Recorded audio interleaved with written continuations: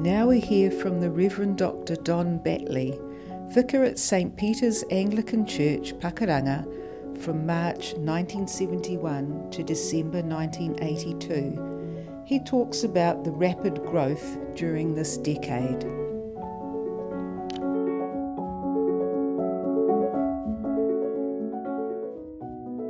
So what was the sense of community like in the 70s? I was, of course, experiencing it all through a quite lively church. My memories are of a suburb that had space. Houses were not crowded together. One of the sad things actually was the way in which fences were built up.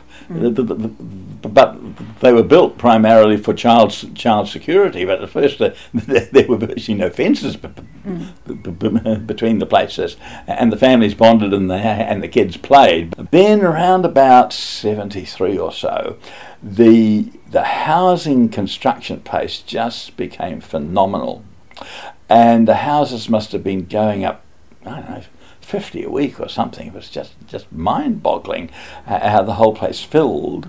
And I remember one night I was called out for a visit, or maybe pre-arranged a visit with somebody over on Pakuranga North, Sierra Crescent, and as I drove through the dark, my headlights swept across a whole street of houses I didn't know existed, and I felt my emotional strength begin to crumble.